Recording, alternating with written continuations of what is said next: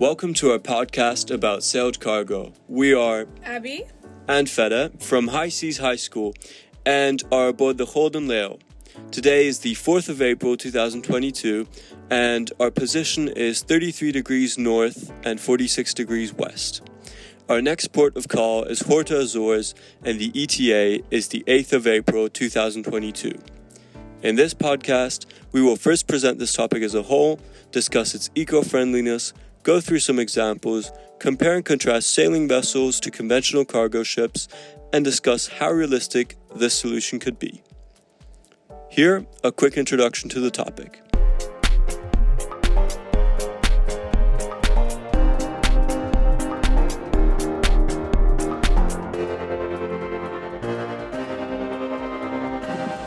This is the 12th of January 2022. And I'm here with a specialist from the Tres Hombres, whose name is Adrian. And today we have some questions about sailed cargo. How would you describe sailed cargo? Sailed cargo is actually using sailboats to move cargo without using the engine or using the engine as little as possible. Right, thank you for the insight. Sailed cargo in today's world is the re-uptake of wind propulsion for maritime cargo transport to shift the sector onto a decarbonization pathway. This, in our opinion, is very important. We will explain why in this podcast. Before we get into sailed cargo, we would like to present some general facts and goals about the issue of global warming. Until 2050, emissions need to be reduced to net zero to have a chance at limiting global warming to 1.5 degrees Celsius. Moreover, shipping emissions need to be reduced by at least 85% compared to 2008 levels by 2050 to avoid excessive global warming of more than 2 degrees Celsius. In today's presentation, we have Adrian. So now, about you. Could you shortly describe your role on the Tres Hombres? Yes, so I started out, the Tres Hombres was my first big seagoing sailing vessel. So I started out as a trainee in 2013 and after that I was really hooked on sailing, so I kept going and moved on to some other ships as a deckhand, and later I got back as the second mate and later the first mate as well. Wow, congratulations!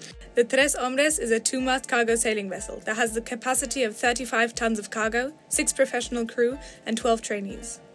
It mostly sails in the Atlantic and the Caribbean Ocean, docking in Europe, islands in the Atlantic, the Caribbean, and America. It was one of the first projects to reinitiate sailed cargo. Yes, the Tres Hombres is a project started by 3 friends, hence the name Tres Hombres. They found abandoned, rundown vessel in the Netherlands and decided to fix it up as a sailing vessel to transport cargo. And when they got it, they took the engine out. It was very important for them to prove that you could still transport cargo without the use of an engine, like we've been doing it for hundreds of years. This podcast revolves around the 3 main questions of how eco-friendly is sailed cargo, what the difference is between a conventional cargo ship and a sailed cargo ship, and if sailed cargo is worth it as a long-term solution.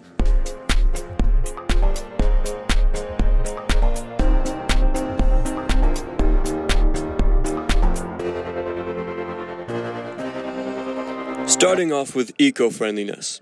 It depends on 3 factors: how much you use the engine, how the crew gets on and off board, and what material the ship is out of.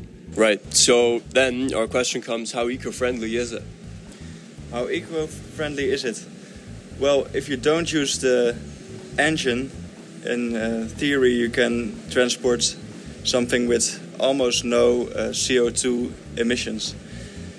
If you look at moving it with a boat by itself, but if you look at what goes around it, so moving crew to and from the vessel, that of course with flying produces pollution. If engine use is limited to entering and exiting port, the cargo is on a good way of being very eco-friendly. About flying crew, we need to consider that a sailing vessel can often require more hands on deck than a normal container ship. This means more crew and possibly more flights. About the building of boats, there are vessels in metal, wood, and a combination of the two. In this case, wood seems to be the more eco-friendly variant because trees can be from controlled provenience and it can be made sure that at least the same number of trees are planted back. Other vessels use the best of both, creating a very sturdy superstructure with metal and planking it with wood. Like most container ships, other vessels choose to use exclusively metal. Both materials are eco-friendly depending on how they're processed and maintained. Our lovely bosun on board, Bartosz, told us that when it comes to eco-friendliness of material, the processing of metal can release many fumes and can require many chemicals. With wood, it's more about provenience. If wood doesn't come from a controlled source, it can be that endangered species of wood are cut down or that deforestation takes place. Wood and metal have a similar longevity. It just depends again on how these materials are maintained. Moreover, there are eco-friendly ways of maintaining wood. For this natural material, there would be beeswax. For metal, it is more difficult to find eco-friendly ways to maintain it. Metal is maintained by paint, and there are no eco-friendly paints that would really work for that. So theoretically, wood should be more eco-friendly to maintain? Except that new industries have been creating possibly easier but more damaging alternatives to beeswax. That's why both materials end up being about equally eco-friendly.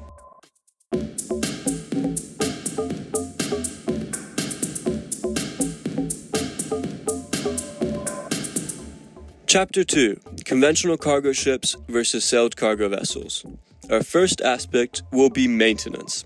And how much maintenance goes into these?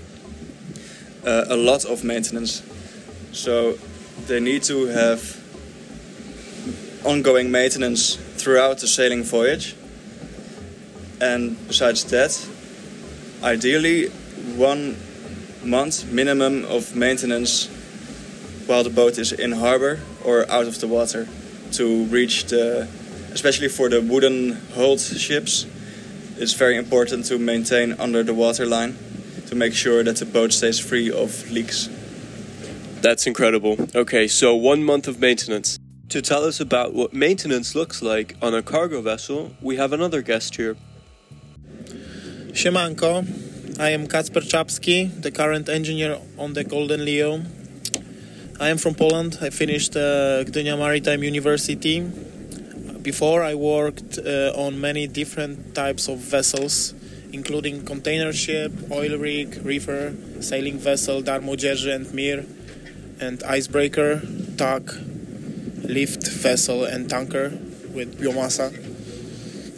Like circa about 10 ships in total. In comparison on cargo vessels, we have been there in 16 or even 20 people to operate the vessel. On a cargo ship, most of the maintenance, they are done underway, and the ship is spending between 1-2 days in the harbor to fill up the documents. Another aspect we would like to talk about is the amount of crew necessary to move the cargo from one place to another. Both types of ships require about the same amount of people, a solid crew of 18. The big difference is the amount of cargo being carried. On the Tres Hombres, for example, 18 people carry 35 tons of cargo. On a container ship, the same amount of people is responsible for thousands of tons. And how much cargo were you responsible for? It depends on which ship. For example, on the Bibo, it was bulk in, bulks out vessel with 60,000 tons of sugar. For example, on bulk carrier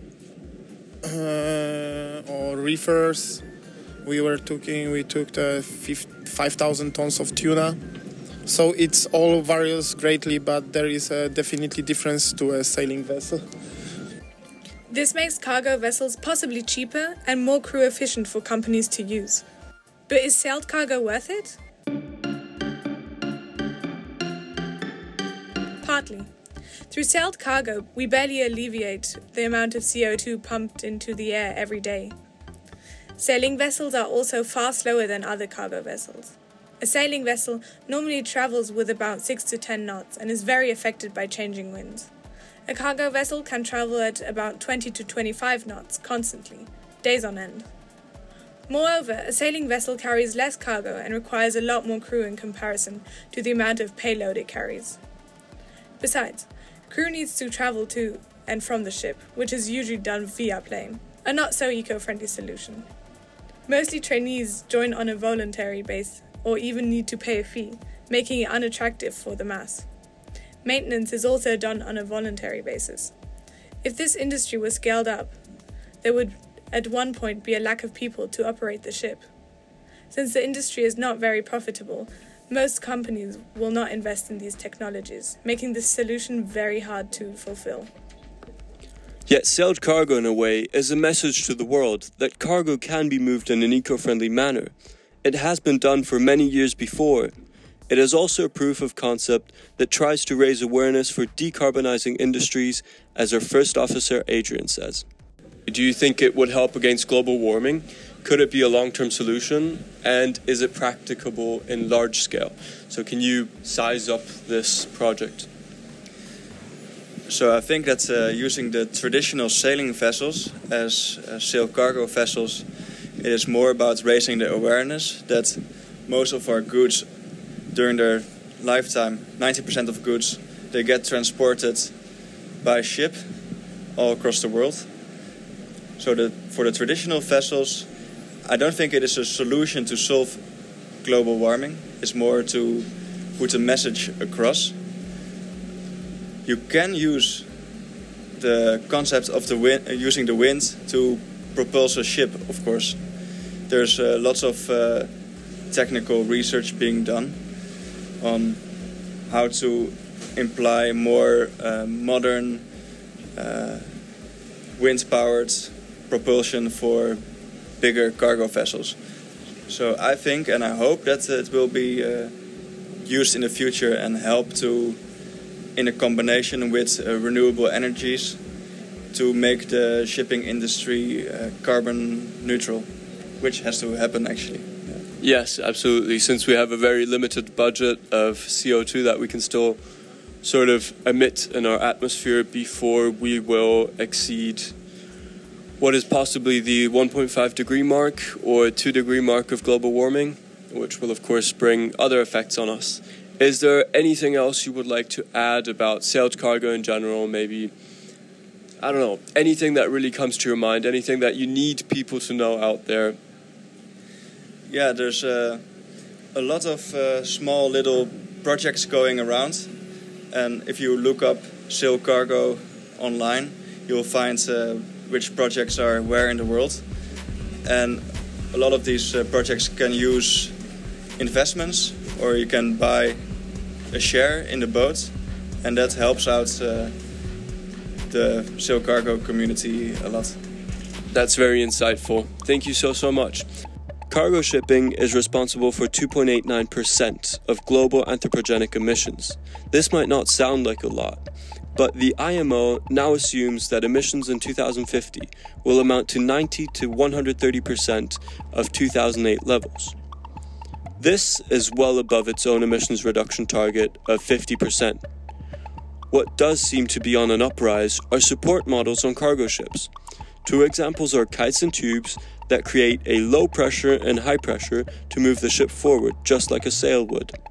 Out of these two examples, kites are the more effective, reducing the amount of fuel used per voyage by almost 40%. So we can see through this example that something is being done in this industry to reduce carbon emissions. Maybe the way to go in the future is this hybrid model. If we can optimize these technologies, we could possibly reduce carbon emissions even further without compromising the efficiency of speed and cargo transported. What do you think about the future? Do you think it's a good idea to go hybrid, or should we try and follow the way of zero emissions? The future is in our hands. It's up to us to make the most out of it. Thank you for listening. We hope you enjoyed it. Stay tuned for more! This was a podcast created and edited by Federico Donati and presented by Abigail Carbonell and Federico Donati. If you would like to know more about our project, you can visit hshs-blog.de. If you would like to find out more about me, you can follow me on Instagram at feda_249. I would like to thank Peggy Mercour for mentoring me throughout my journey and making this podcast possible. Thank you so much.